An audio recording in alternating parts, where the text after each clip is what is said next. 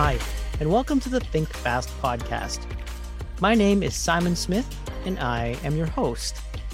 If you're not familiar with this podcast, FAST with two T's stands for Focused Advancement with Speed, Tenacity, and Transparency. These are our core values at BenchSci, where we use machine learning to help scientists bring novel medicine to patients faster. In this episode, I speak with James Malone, Senior Director of Engineering, Data, and Machine Learning at BenchSci. James is one of the most knowledgeable and experienced people I'm aware of in the field of bioinformatics and biomedical machine learning. His career long predates the current hype cycle of AI for drug discovery. James began his academic work in this field in the early 2000s, then continued it through research engagements, entrepreneurial ventures, and industry-leading technology firms. In this conversation, we talk about bioinformatics, ontologies, the use of machine learning for biomedical research, the future of the field, and more. Hi, James. Welcome to the podcast. Thank you very much. Nice to be here.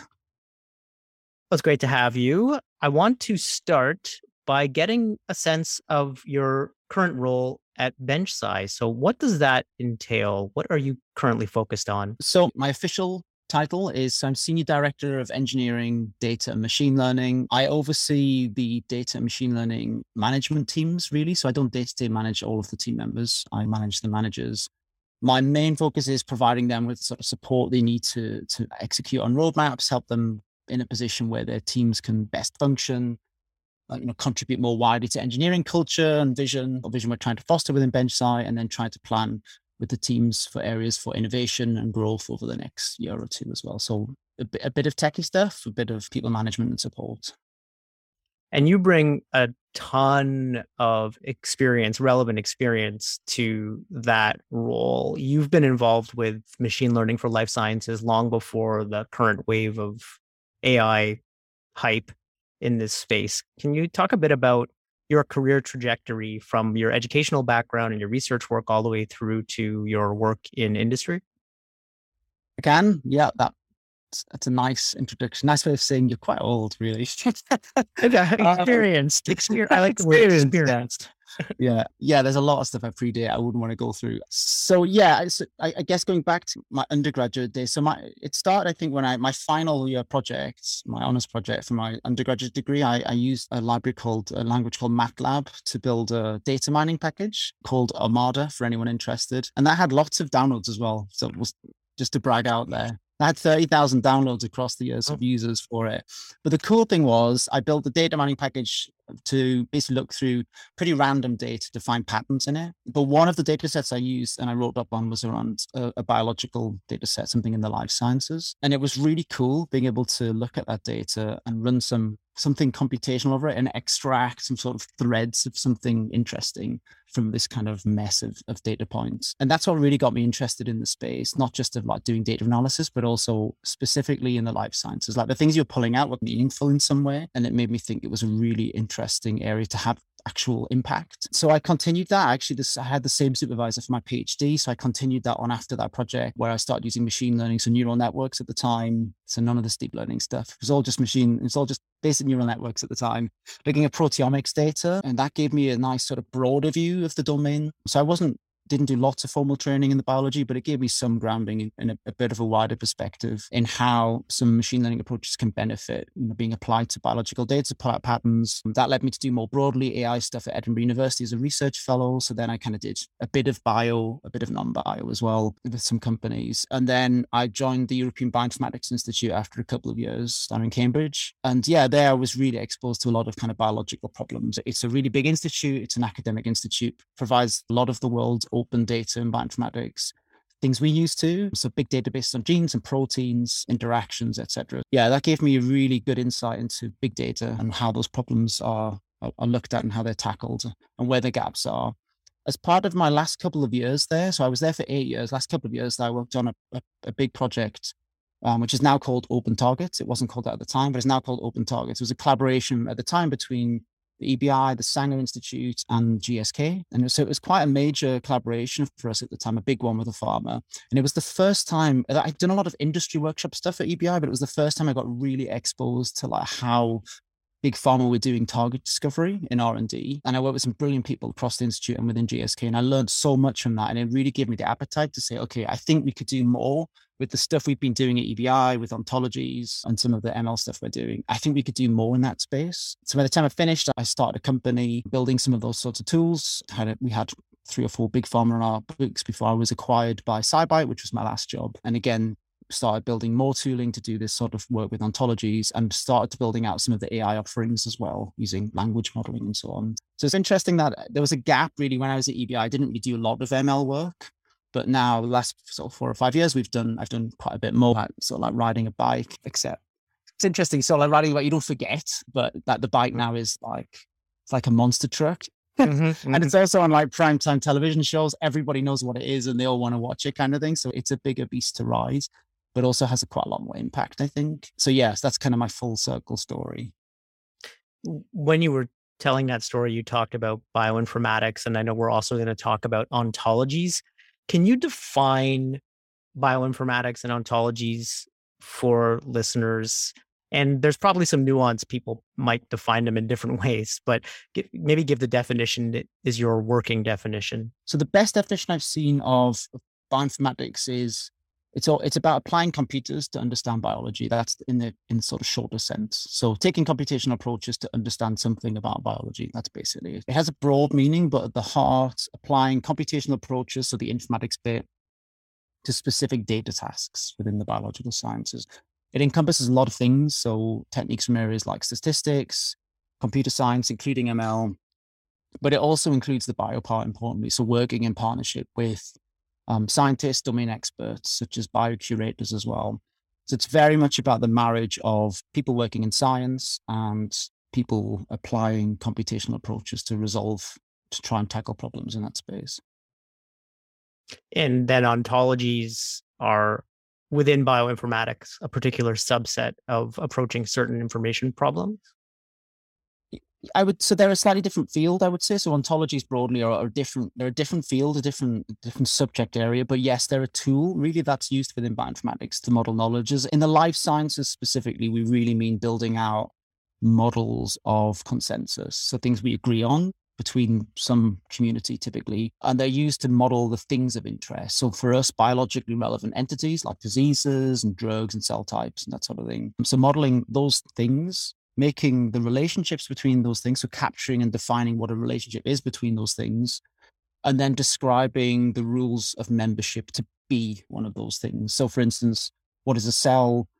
What is a cell nucleus? What is the relationship between a cell and a cell nucleus? What does it mean to be a cell or a cell nucleus? Can they be the same thing, or are they very different things? And therefore, what is the rule to say they can't be the same thing? But importantly, there are also things that you can use with, again, computers and computation to attach descriptions to data. So we build this model of knowledge. We can attach that to data to describe the data. But because ontologies are also built by humans, can also understand those descriptions. So it helps computers understand the data, but it also helps humans understand the descriptions of the data, what we call metadata, ultimately. Yeah. And one of the big issues in biology that I learned a lot more about when I joined BenchSci is that because science is so democratic, there's no central body necessarily defining what everything is going to be named. So you end up with proteins and genes that have 20, 30 aliases, and it just makes it very hard to know whether you're talking about the same thing. So defining these ontologies standardizes nomenclature and helps two people know that they're saying the same thing. So that's one of the challenges, this alias problem. What are some of the other big challenges in the life sciences that mean we need machine learning, bioinformatics, and ontologies to address and to solve? So I think probably the biggest challenge we face is just the big data problem. So the scale, complexity of the data that we have now, that we can measure at many different levels, all these different omics we have now. So we can go from very tiny fragments of RNA right through to kind of big populations. So we can measure all of those different size things and capture data about all of them, and often at scale. We can do that very rapidly. And there's a lot of that data now in the public domain, which is often talked about in negative ways. In many ways, you see papers and articles talking about tsunamis of data and so on. And while it's a complex challenge, it's not a burden. It's a huge gift, actually, that we have all this data, but it's also a huge challenge. And I think you're right, the bit where we come to standards, which is one of the ontology things we're trying to tackle, that plays a role in trying to think about how we describe that data so we can use it, but also then combine it with our own data. So data that's being generated in a lab inside wherever, a farmer or some other organization. So that's a challenge. How do we have all of our data? And we've got lots of it. And there's all this public domain data that's also really useful. There's lots of that. How do we bring all that together, make some sense of it, combine it so that we can actually do something computational with it and at scale and quickly? There's lots of stuff in the machine learning space, I think, where there's a lot of impact now as well. You've seen a lot of advances. The really cool one very recently was all the DeepMind work on AlphaFold, of course, which is quite a bit outside of my area of expertise for sure. That the way they were able to produce these amazing models for doing protein folding prediction, so determining how a string of amino acids folds into this 3D shape, is kind of amazing. That's been a huge area of challenge that actually they've, in some ways they've gone some lengths to solve. That also used a ton of public data to train those models. So that also shows you the challenge of the data's there, but now we're trying to work out how to pull that together and, make something of it and actually execute on it. So I think that's a really cool. There's tons of others. I think how we bring machine learning into clinical, how can we make real meaningful clinical predictions? That's a really big area, I think. But then it speaks to one of the other challenges, which is how do we make AI approaches more explainable? What do we do if we have an AI system that works but isn't transparent in its reasoning? Do we want that? Is that what we want for issues of trust, etc.? So yeah, I think they're big challenges that we still face in the life sciences. If nothing, from the COVID point of view, remiss not to mention it.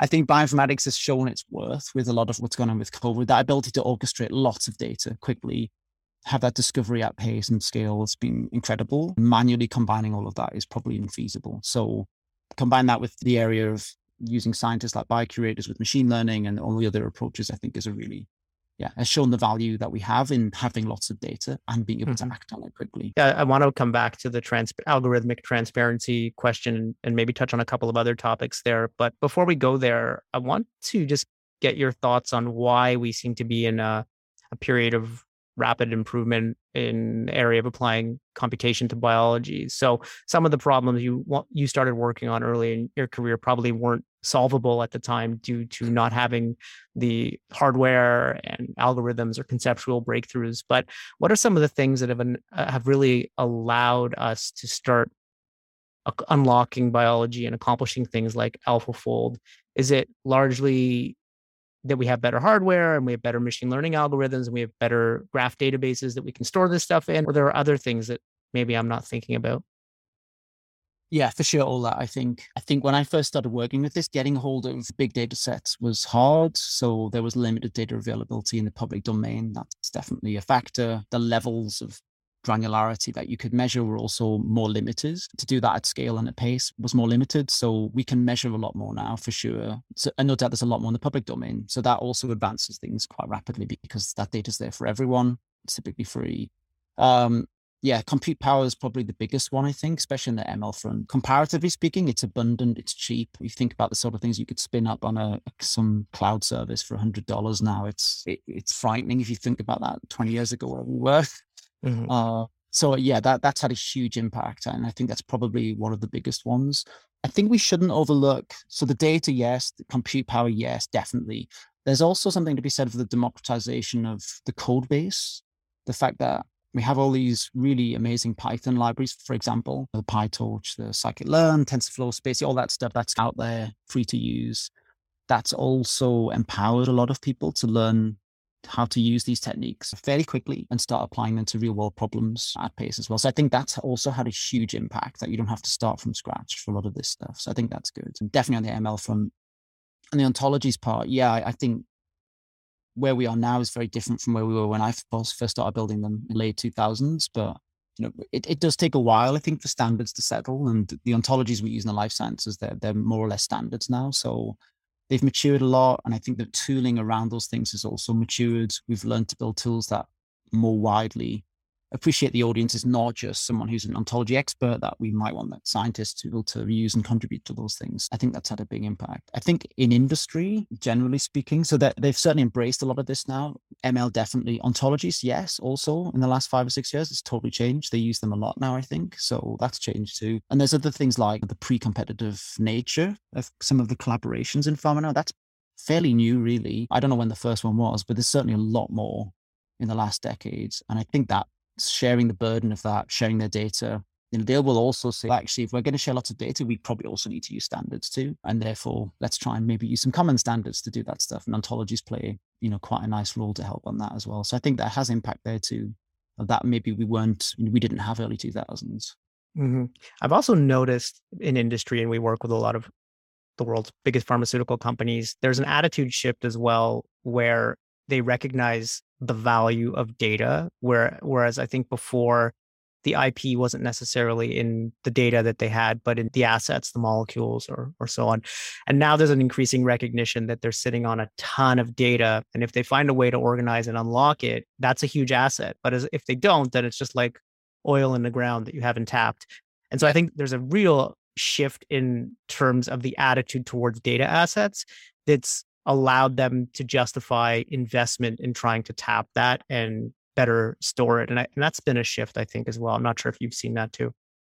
100%. Yeah, I think so. There's been some big efforts in some of the partners we've had in the past that I've worked with. I mentioned Open Targets. That was a big one where I think they wanted to tap into what they had and what was in the public domain, bring it together and be able to exploit it to its fullest value, really. And I'm sure we still haven't gotten there, but we've done a better job now, I think, publicly and privately to do that. There's probably tons of insights buried in this stuff. So it's about how can you extract the value from all of the data that you have, whether it's publications or whether it's experimental data or clinical record, et cetera. There's a lot there. I totally agree. I think people understand now that people might be their primary assets in most organizations, but second to that certainly is the data that they have for everything they've done over the last X number of years. Yeah.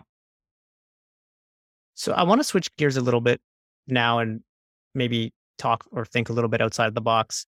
When you first joined BenchSci, we talked about, or I mentioned to you, my interest in large language models like OpenAI's GPT-3. And I've done a lot of experimentation through their beta in their playground with all kinds of things. I have it as a hobby to think up the craziest thing that I can throw at it. And I'm constantly amazed at what it's able to do with single shot or sometimes zero shot learning. It's amazing. And I wonder to myself, I think about all the custom machine learning models that we build in the biological space. And then I wonder, these general purpose large language models like GPT-3, which you can also now fine tune on biology, are they going to play an increasingly important role because they just come with so much knowledge, let's call it knowledge, or however we want to define an AI mind, out of the box. And they just seem so powerful. So I know you've played around with it, but what are your thoughts on the role that increasingly large language models might play? I noticed you weren't going to share any of your wacky ideas with us as well. I'll give you one. I created a GPT-3 version of my father and then allowed my siblings to have conversations with him via a chat interface that I created. So all I did was fine tune it on some of the things my father said or written. And it's just amazing. It just very quickly learns to speak the way that, we expect him to speak. So that's just one example. That's very cool. Okay. Yeah, that's definitely wilder than the stuff I've been doing, but that's given me quite a lot of ideas, kind of future parenting tips when I'm not needed. I think, yeah. So are the language models important now? Yeah, for sure. We use them. I know a lot of other biotechs use them as well. So they play a big role in what we do already, I think, in some of our ML approaches, and probably will increasingly do so, I think, for next year in particular. I think next year's a big year for our ML growth within BenchSci. So I think it's exciting. The role that things like GPT plays, yeah, I think we've certainly been using them already to be able to extract things from data now, not GPT, but some of the other models that exist. Where will it go? What will it do that will have an impact on our domain? It's hard to say. I think some of the areas that I'm personally interested in exploring, I think the conversational AI aspect is really interesting, a bit like what you'd said, actually, using that as a mechanism to scrutinize data in a way that is probably not the same when you're just writing in keywords. I think that's quite an interesting avenue. And I know that's a pretty hot sort of area right now. So not chatbots, it's different. It's about having a conversation, giving you results, and then letting the bot responds with something a bit more intuitive about maybe you should think about these things in the data and letting you go back and forward to explore. I think that's something they're pretty capable of doing. Obviously, it requires context, probably requires fitting to that particular problem in the biospace. So that's definitely an area I think would be interesting to have an impact in. I've seen a lot on text generation. And I think apart from the kind of conversational stuff, I'm still not sure on that. I'd love to think of a really good application for generating lots of text, doing that kind of type ahead complete stuff. I mean, I've seen it generate poems and songs and things, and that's all good. But I still haven't seen a really compelling use case yet in the life sciences space. But there probably is one. I think the one that got me excited with the GPT, as you alluded to that I was playing with, was the one for generating codes from natural language. So that was a really cool one. Again, I'd only really played generating ontologies and generating codes to build ontologies as well. I think that's a really interesting area of work. And I think it will probably lower the barrier to coding. Like you'll be able to say something and then it potentially could write a little script for you. So find me genes that have this sort of property and look in these databases and search in this way, get me the top 100 and order them by blah. That's the kind of stuff I could imagine it would be able to do for you. Take it away and think, I know how to do that in whatever, Java or Python, write a script, run it and fetch you some results back. So you're talking higher levels of abstraction that you already have on modern high level languages like Java and Python. So I can see that being something where it might have an impact, which seems weird because you're talking about these language models, which are very much about looking at understanding natural language, but actually you can now start thinking about how you can apply them to coding problems, which is it's quite remarkable, really. Yeah, I think about, because they've been experimenting now in partnership with GitHub and Microsoft, right, rolling out their, I forget what, Codex. So this ability to, and some of the examples where you take a comment and you just, oh, this function does this, and it writes the function beautifully. I think also this maybe shows a direction where we combine these neural networks with symbolic language, and which is maybe better able to encode. It's a better way to accomplish certain things. So yeah, rather than saying, I don't know, generate some ontology tree structure, you could say, write a function that generates an ontology tree function. And that also becomes much more transparent because you can see exactly what that function is doing, but you didn't have to write it yourself. Yeah. So I think it's an amazing time. Also, what I understand, GPT-4 is going to be multimodal, whereas right now it's text only. And to me, it just makes so much sense. Like when you talk to a kid and you say the word dog, they don't just think about how to spell the word dog. They also think about what a dog looks like. And so multimodality could be just a major conceptual leap. I think what's really interesting to me is looking at what my kids do at the minute with coding, like languages like Scratch and so on as well. You can code quite visually with a lot of those programming languages, and it's yet another level of abstraction above actually writing lines of text. And it does make me think, in the future, will we end up with developers they're trained in a slightly different way? They're trained to be able to speak machine learning language in the way that many years ago, people used to be trained in building things in assembly language, and then it was C and Java and Python and so on. Will we end up with a new generation of developers that are trained to be able to write, code by being able to speak the language that these language models can best understand, that they can optimize building code? And so there's a lot there, I think, Who knows? Yeah, prompt engineering, right? People are working very much on the problem of what are the best prompts to get the best outputs.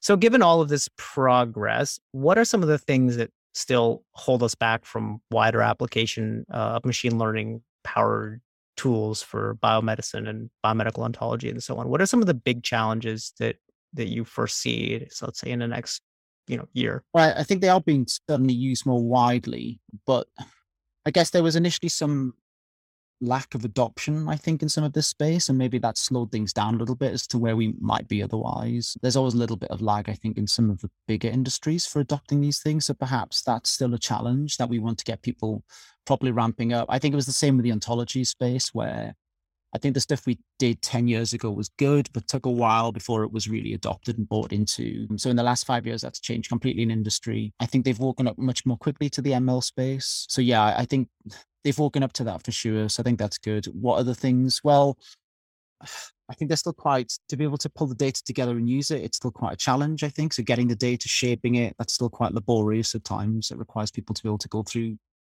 often quite a lot of data and put it together. It goes back to the big data challenges ultimately that we still need to fully solve. How do you get the data you need? How do you clean it up so you can do something useful with it? Unite it with the data you have, with anything that you don't want to miss. That's one of those laborious challenges. It's a bit technical, but also a bit of we need the people to be able to do that as well. I think other things, other challenges that we have, I think that there's definitely a risk that we churn out a lot of ML stuff, that we write a lot of code and build a lot of models and people try things, but then they sort of disappear into the ether, because it can become easier and easier to build these things and they can float off and do something and then nobody really owns that. So you can definitely end up with quite a bit of technical debt being built up. And I think that's given birth to this sort of ML ops type engineer as well, of which we do have some within Benchside. Yeah, I think that what's the infrastructure? How do we maintain them? How do we keep them maturing? I think they're all things we need to tackle, but they're infrastructurally challenges, I think, things we can overcome. I think some of the mindset things around what are the limits of where we would feasibly apply these approaches, these machine learning approaches, that's probably the bigger challenge. What do we really accept? Where do we want to actually put these things? And I mentioned the clinical stuff earlier. There's going to be a line somewhere where we just won't accept these approaches. And I think we still don't know quite where that is, but there's lots of evidence around, people prefer a human to give them a decision that they can talk about a bit and explain, like a clinician, over a system that's an ML is heavily optimized. Maybe it's 20% more accurate, but it's completely black box and can't explain anything. They'd rather take their chances with, typically, someone who's perhaps less likely to get it right, but can explain at least their thinking.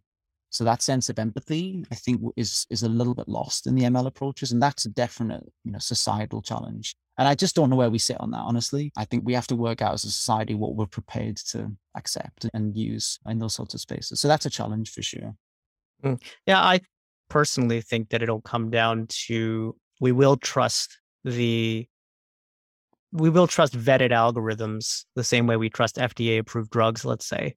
But we still won't want the diagnosis to necessarily come from a machine because you want to talk to a human. So I think a human paired with a really powerful diagnostic engine, like we're seeing now with radiology, is probably the model for the future. And then what's important for healthcare professionals is to be empathetic and good communicators and have great bedside manner and know how to use the tools and understand the limitations of those tools. But I'm sure you've been through the healthcare system in your life. I've been through the healthcare system. The inefficiencies there and the fact that you can see 3 different people and get 3 completely different diagnoses. And it's very clear that there are certain aspects of healthcare that humans are not very good at least from a consistency standpoint. And I'm not sure humans can always explain their diagnoses either. They oftentimes also have biases that creep in and they're not aware of them. Yeah, I think you're right. I think one of the areas where we if we use these as clinical aids, I think we're in pretty safe territory, especially as you said, the images, the computer is diagnosing something in some way. And actually the clinician is taking that diagnosis and deciding what to do with it ultimately. If the clinician can look at it and explain it also and say, okay, I understand why this has been classified in this way, then they can explain that to a patient and they agree. I think that's fine. I think in those sort of systems, we're good. They already exist as well. It's the other side of it, I think, where we rely on them more heavily. Perhaps we're not ready for that sort of, I'm probably also not ready for those sorts of approaches either. But I agree, people look for empathy, especially when it's around, human health. What do you think, if we cast your mind forward a little bit further, let's say a 5-year horizon, which at the pace of change just seems crazy. If you think back 5 years, obviously there was no COVID. We were just at the beginning of kind of the deep learning revolution. 5 years is a long time, but can you make some forecasts of where you think this is going, at least from a trend perspective? What are some of the big things that you're most excited about? I think the first thing we can't ignore is the impact it's had on the initial parts of what we're doing with vaccine development as a society. I think I've read papers where it's certainly been used to help do things like filter out certain surface proteins on the virus, etc. So that there's applications for this already. I imagine that a lot of the investment that's going on right now in vaccine development to utilize machine learning will happen in anger over the next 3, 5, 10 years, whatever. So it's helped a bit already. I think that it's probably set a precedent for how we're going to try and do things in the future, I suspect. So not just for producing vaccines, I think for a lot of other areas as well. So I think that's going to be a big area of investment. We can't ignore that right now. It's on everyone's mind. Mm-hmm. So I think that there'll be a big, not just ML, but certainly in ML. I think how we can use that in vaccinology is going to be a big area, I'm sure. Beyond that, I think the way we do data collection is quite interesting. Again, there's been a kind of knock-on effect from COVID, but it's not the start of it. I think capturing real world data and using that alongside other indicators that we can capture as well, I think is really interesting. These diverse sources of data that people talk about. In the COVID case, it's not just what are people doing, it's also what is everyone doing collectively? What are the signs and symptoms that a whole society has? How are we moving? Right through to collecting samples from sewage from an area and sampling that and testing it. There's a lot of what look like fairly random data samples that you can pull out and collate in some way and make some inference from. And I think pulling those sorts of things together is going to be a really big challenge again, another big data challenge, but I think will be a big area of focus in the future. In the UK, at least, the focus of the app that was created here for tagging, checking in every day and telling, the central university what you were doing and how you felt, etc. That led to some changes in how we were diagnosing signs and symptoms for COVID. It's had a big impact. And I think that's pretty major. That was like a bit of a crossing the Rubicon moment, I think. So I think we will probably continue along that path as well, with some caveats to it. That doesn't always work. But so I think there's lots of others without being too hyperbolic about it all. I think the way we digest scientific information will probably still change, I think. The way we summarize complex documents, extract key facts from that. The pace of publications at the minute is very high. So helping us find the data we're interested in, extracting those insights in whatever form we decide, whether it's something computational like a graph or something more textual, I think that's going to continue to advance as well. So I think that's going to be a big area. Obviously, there's lots of other stuff outside of the areas I work in, like some of the the clinical things we talked about, which are super exciting. Mm-hmm. Never mind self-driving cars. Self-driving ambulances. Yeah. Let's not even talk about AI music, but yeah. Yeah. It was interesting you brought up self-driving cars, because as you were talking about all this publicly available data for biology, which is what partly has fueled the rise of machine learning, the use of machine learning in biology, is that you look at other areas where we're trying to apply machine learning that require tremendous amounts of data, and self-driving cars is one of them. And there is no public data set of self-driving car experiences, let's say. And so these private companies are having to build that all from scratch, like Waymo and Tesla. Can you imagine if there actually were this huge repository? Let's say 10, 15 years ago, governments of the world realized that we were going to be moving into a self-driving car universe and establish a regulation that every vehicle has to now gather data on driving conditions and so on, and then made that data set available to anybody who wanted to develop self-driving cars. We'd probably have them long ago. And so I just think there's a real value in, and COVID's another great example, as you pointed out, of these public data gathering projects that then allow industry to leverage those assets to develop new technologies on top of the data. Yeah, I think that's true. It's an interesting question about what you would do about, asking everyone to capture their own driving Yeah. And submit that to a central database. There'd be a lot of people probably opt out of that. But you may, your insurance will be lower if you, I don't know. We could figure out the incentives. Yeah. But it'd be useful though. I think you're right. Capturing that data would be useful. There's part of the whole question, the challenge is, what data is useful to capture and how do we know whether it's useful to capture or not? Yeah, definitely in the self-driving car thing. Yeah, looking back, it would be great to have all that. But yeah, now we could capture so much data about everything. How much do we want to give up, really? Yeah, and it all. Yeah, for sure. This another tangential direction we could go in is to talk about something I'm very excited about with regard to blockchain and some of the new emerging blockchain use cases in healthcare, like Nebula Genomics, that allow patients to own their data, control access to their data, and monetize their own data. I think that's a very exciting direction, but that's probably too much of a tangent for the time we have left. I want to jump into what I'm calling the fast questions, where we talk about different things related to our values at Benchsize. So focus, advancement with speed, tenacity, and transparency. I want to start with focus. And so one of the challenges you just mentioned is there's so many options for technology and data and so on. So how do you decide when you're evaluating which technologies teams you're working with should pay attention to, which ones to really focus on and which ones to keep an eye on? Do you have some kind of heuristic? Once 25% of developers are using this, then that's something to look at. Or once there are 3 published papers, then that's when it's worth looking at? Or is it a little bit more intuitive and less codified? Um, I think at the minute it's probably a little bit less codified than that. I think we look at what our core mission fit is. So we have a set of problems and we want to try and tackle those problems. So what's the best approaches for tackling those? So we're a scientific software company. So we're very driven by what is the science we're trying to help with. So we're very problem statement first, then think about the technology second. But you're right in the sense that if you always go down that route, there are probably outliers of technology that's bleeding edge that you might never think about. One of the things we're going to start doing next year actually is to put together what's called a tech radar, technology radar. And they're quite useful for being able to decide what's near-term, long-term future tech to be looking to adopt, to be potentially looking to retire and replace, things to have on your radar for slightly longer term as well. So these are the things we should be experimenting with and prototyping as well. That's probably something I think we'll kick off in Q1 next year to develop that tech. We don't have one yet, but I think that's something that we'll be pushing for next year. So we can start to do that, as I said, a little bit more codified. It's still quite, what are we looking at? But in what areas we want to focus on. And there's a little bit of touchy-feely, this looks like it's something we might put in this category. There are other organizations help you with that. But yeah, I think a tech radar will help us. I was actually it's a nice lead into the next question, which is how you keep track of those emerging technologies that you're going to put on that radar. Is there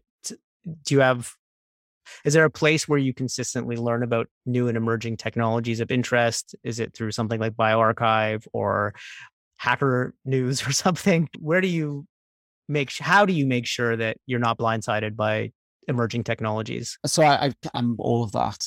I'm in favor of, there's many outlets really, and I don't particularly favor one over the other. I look at literature. I follow certain conferences, still look at some of the academic and industry conferences. They're pretty good as well for giving you a deeper dive as to what's going on in certain areas. So I still follow those things. There's plenty of social media that's actually really useful. There's plenty of good Twitter feeds, like some of the MIT tech stuff's pretty good. There's quite a lot of good social media feeds.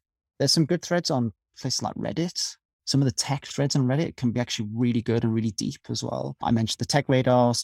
There's plenty of organizations publish tech radars as well to give you a feel for what technology, what companies are doing, etc. So it's a blend of all of that. There's not one source that I go to and trust, but yeah, all of that I would say. Just soaking in it like osmosis. Yeah, totally. Complete information overload. yeah. Eventually, some of it has to sink in. So next one, talk about speed. So this is something that maybe people who come from backgrounds other than health, potentially join Bedside, aren't as familiar with, and then they learn about it. And that is that bugs in our data, we have much lower tolerance for bugs in data or qualitative issues with data because researchers are basing healthcare decisions on that information. And it's at the same time, we're in a very competitive environment. So we want to make sure that we're constantly moving our technology forward.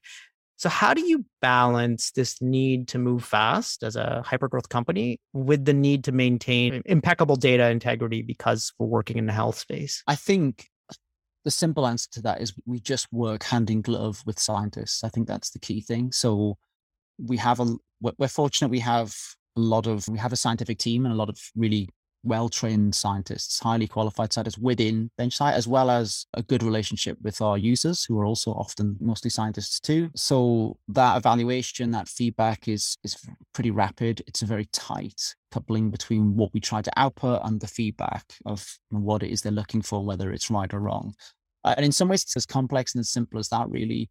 Our power users, our domain experts are close to us. They are our quality assurance. Obviously, we have our own tests internally that we have to run, but getting that feedback from those people that we aim to serve is the key thing for us. Yeah, as well as the usual QA software company should do. We don't forget that we're a software science, a scientific software AI company. And the people we serve, the scientists, are the ones who will guide us as to whether or not what we're doing is trending right or wrong. And just as you were saying that, one other thing I thought about is that even if it maybe takes us, who knows, maybe 10% longer to get something to market because we're dealing with health data, the impact of our technology, because we're bringing that data or that tool to a fairly tool light or place that has never had this kind of enabling tools before, the impact is so exponential on the speed. So it might take us an extra 5-10 days to get something to market, but you're going to save somebody 3 months once that tool actually makes it. And so I think that you still just get so far ahead that it's worth all those extra QA steps. Yeah. Okay. Next question for you on Tenacity. So here's one for you. If you think back to like machine learning and the ImageNet contest and AlexNet and all that, you had Hinton and others were working for decades in a desert of funding and interest and so on. But still believe they were very tenacious in believing that at the end of this, there was going to be something valuable. They were going to be able to make it work. But sometimes abandoning a technology is the right thing to do. And so how do you decide, what's your approach to know when you need to abandon some technological approach because it's just not bearing fruit, versus you just need to double down and eventually you'll be successful? And I don't know if you have any examples of that from your experience.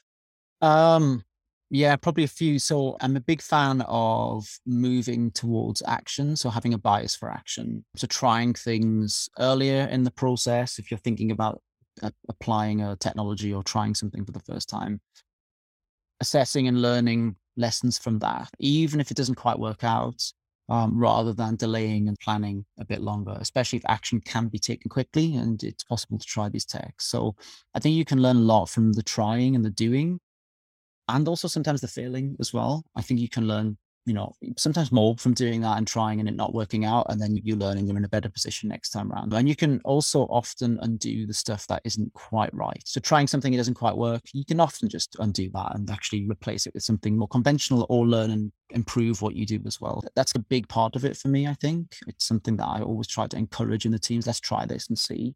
And then we'll do a short iteration and we'll look at the results, and then we'll make another decision once we have more data ultimately. So I find that a really effective way of being able to help make decisions. And some of those decisions are, let's go, let's do this. It looks good. It doesn't look great. Let's abandon it. I've definitely had examples in the past where I've personally suggested an approach to doing something with machine learning. I can't go into a lot of the details in fairness, but yeah, I've come up with approaches for doing things with a machine learning model involving the way we looked at the windows for inputting vectors. And we tried it for a few weeks. It just didn't work at all.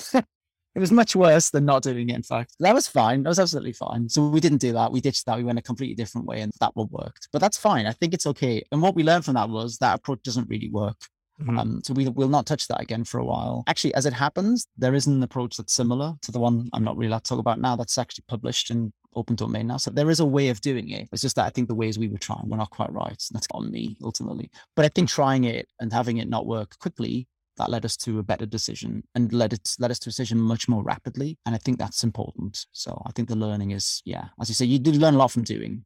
Yeah. Oh yeah. You learn one more way that the thing you want to have done doesn't work. And that takes you knock off one thing on your list, try the next thing. I think it also leads you to build and architect in a very modular way, because then you can experiment with a lot of different elements of that modular structure without necessarily undermining the whole thing. Last question for you in this speed round series here is around transparency. I told you we'd come back to it. So we're building ever more complicated machine learning models, and you get to a point where you have things like GPT-3, which is billions or trillions of parameters, and you really have absolutely no idea why it's doing what it's doing, and sometimes have no idea where it could potentially go wrong. And so there's a lot of content moderation that OpenAI had to add in after the fact, once they recognized that GPT-3 has a tendency to spew racist, sexist language at people.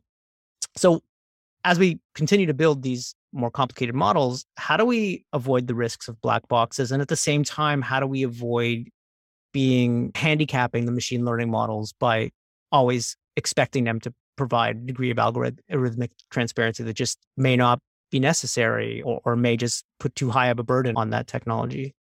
Yeah, I mean, we talked about this a little bit earlier. I think it's difficult. There's obviously no easy way at the moment to understand what's going on in these deep learning networks. They're so big and complex. So mapping all of those internal functions to something that we can interpret and understand is incredibly hard.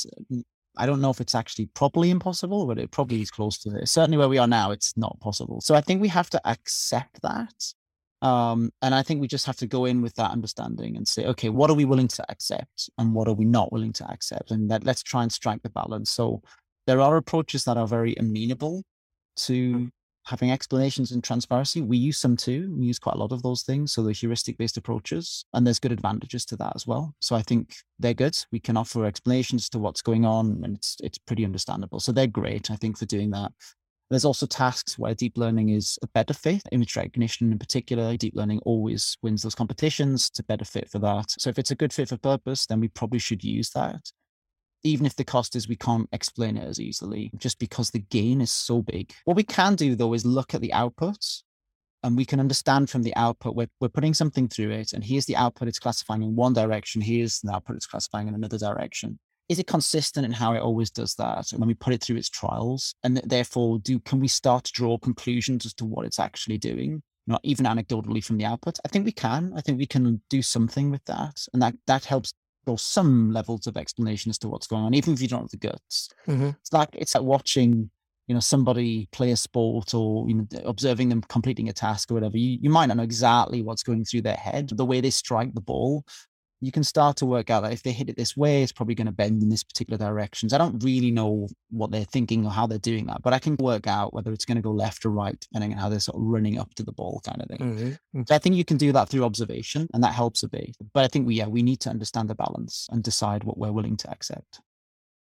It strikes me that in future we might have a career as algorithmic interrogator or algorithmic psychologist trying to understand. If you give me your algorithm, I'll give it some inputs, determine the outputs, and then I'll tell you what's most likely going on, and that becomes a whole new career. I want to wrap it up because I thank you. We've almost at an hour now. I've just got a couple more questions for you, and the first one, I know you're not going to be able to answer in any great detail, but what are you most excited about right now with your work at BenchSci? Right now, there's lots of stuff. I think a couple of primary things. I think the team, the kind of the hyper growth one at the minute, which means the teams are growing really quickly. The scope of what we're trying to tackle is growing and is also very exciting. I think we'll have a lot of impact. I think that's pretty good. I think we have some awesome new stuff in the data and the machine learning work we're doing that I'm largely involved with. It's really ramping up. I think 2022 is going to be a massive year, for what we do, and particularly with my eyes on those teams. And then all the launch of the new things we've got planned, I think is, super exciting as well. So that's very cool. More to come there. We will be making some announcements in the new year. And to help with your work, you're recruiting right now, specifically in the UK. So you're based in the UK, and we're now looking to fill a number of roles there. Do you want to just maybe mention some of the things that you're looking to fill and where people could learn more about them? Yeah, I think we are recruiting across the board. So there are plenty of roles across the board in BenchSci that we would hire into the UK. Specifically, I'm looking for machine learning engineers, people who do ML ops, people who are data infrastructural engineers as well. So people who can write pipelines and run pipelines, can program databases or query databases with SQL, all that sort of stuff. So anyone who's in that space, that's specifically where I'm looking to hire into. Yeah. And a good place to go. So if you visit the BenchSci's jobs website is good. You can also just find us on LinkedIn as well. A lot of the jobs are listed on the BenchSci LinkedIn as well. So any of those places is a good place to start. Great. All right. I just got one more for you, which is whether I asked everything you thought I should, or if there are any questions I didn't ask you wish I asked, or if there's anything else you want to add. What did you... Okay, you didn't ask me about being the only UK employee. Well, because hopefully that's not for very long. Hopefully not. No, but that's been good. So it's the first time I've had a job where the HQ is like not on my home continent, but it's good. I'm still spelling lots of things with an S and not a Z though. So that's didn't ask me about my band either, but that's like another. Wow, we have a lot of stuff to cover. Fortunately, we're a Canadian company, so for our internal communications, we sometimes will use British and Canadian spellings. So maybe that's a little bit more familiar. I think the hardest thing for me has always been the time zones. I feel like I probably almost booked this interview with you at sometime that was the middle of the night for you. Just getting sensitive around that is something that but it'll happen over time. Yeah, for sure. Yeah, it's good. Everyone's very welcoming, so it's been really interesting couple of months for sure. That's great. Well, James, thank you so much for your time and for joining us and bringing all of your experience and for chatting with me about experiments with things like GPT-3 and being open to those conversations. It's been really interesting all the times we've had a chance to talk. So thanks. No problem. Pleasure, Simon.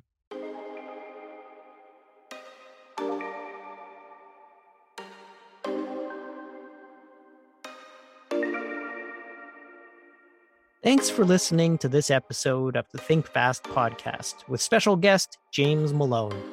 If you enjoyed what you heard, perhaps you'd be a good fit at BenchSci. You can learn more about our culture and open roles at careers.benchsci.com. As mentioned in the show, we're now recruiting globally, including in the UK. Until next time, stay safe and think fast.